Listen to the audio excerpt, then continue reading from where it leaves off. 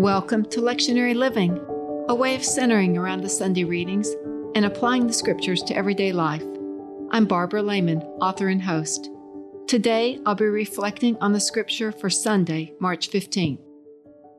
The readings this week are all over the place, and yet, spoiler alert, all about the same thing, grace.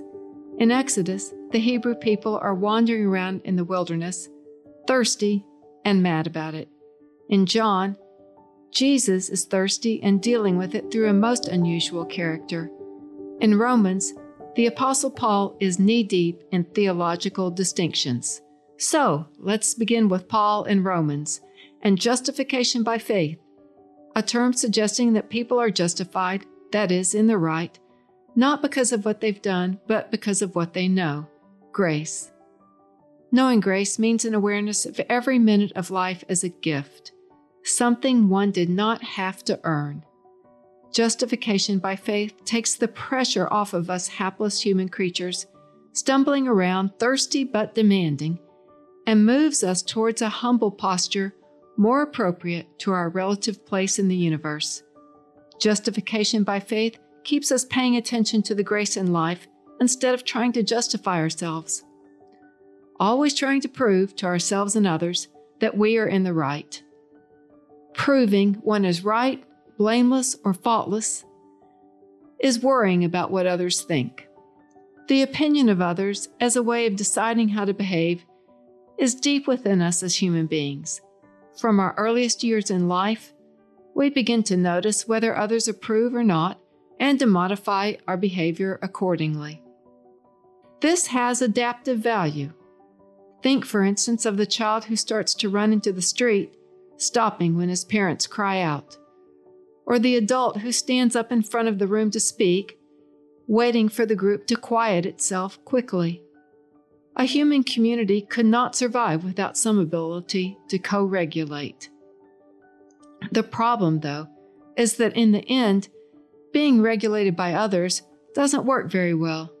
Using what others think to guide how one will behave leads to an endless cycle of trying harder and failing more. Here we come to Jesus and the Samaritan woman at the well, two people who are challenging the rules. The Samaritan woman, with 5 previous husbands and unmarried in her 6th relationship, is operating outside of her community's mores. To be sure, she's aware and sensitive to criticism, going to the well at the hottest part of the day to avoid others. Still, her behavior reflects a willingness to flout conventions. Jesus, exhausted from his travels, is breaking several societal norms, including talking to a woman alone and drinking water provided by a Samaritan. Their conversation is a free-ranging discussion with a sort of SNL vibe to it. Apparently one they were both enjoying so thoroughly that Jesus opens himself up to a pretty big truth he's never said out loud before. I am he, the Messiah. Next, the Samaritan woman takes this information and runs with it. Leaving her water jug behind and returning to the village, she tells everyone about Jesus, making herself at least temporarily the village heroine.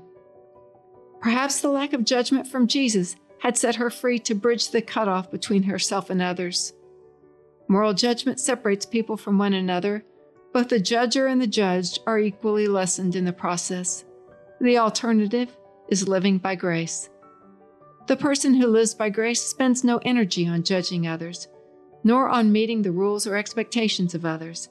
Instead, she is developing and following her own inner compass while remaining in relationship with others. Within herself, she is finding a strength unavailable to her when her attention was focused outward.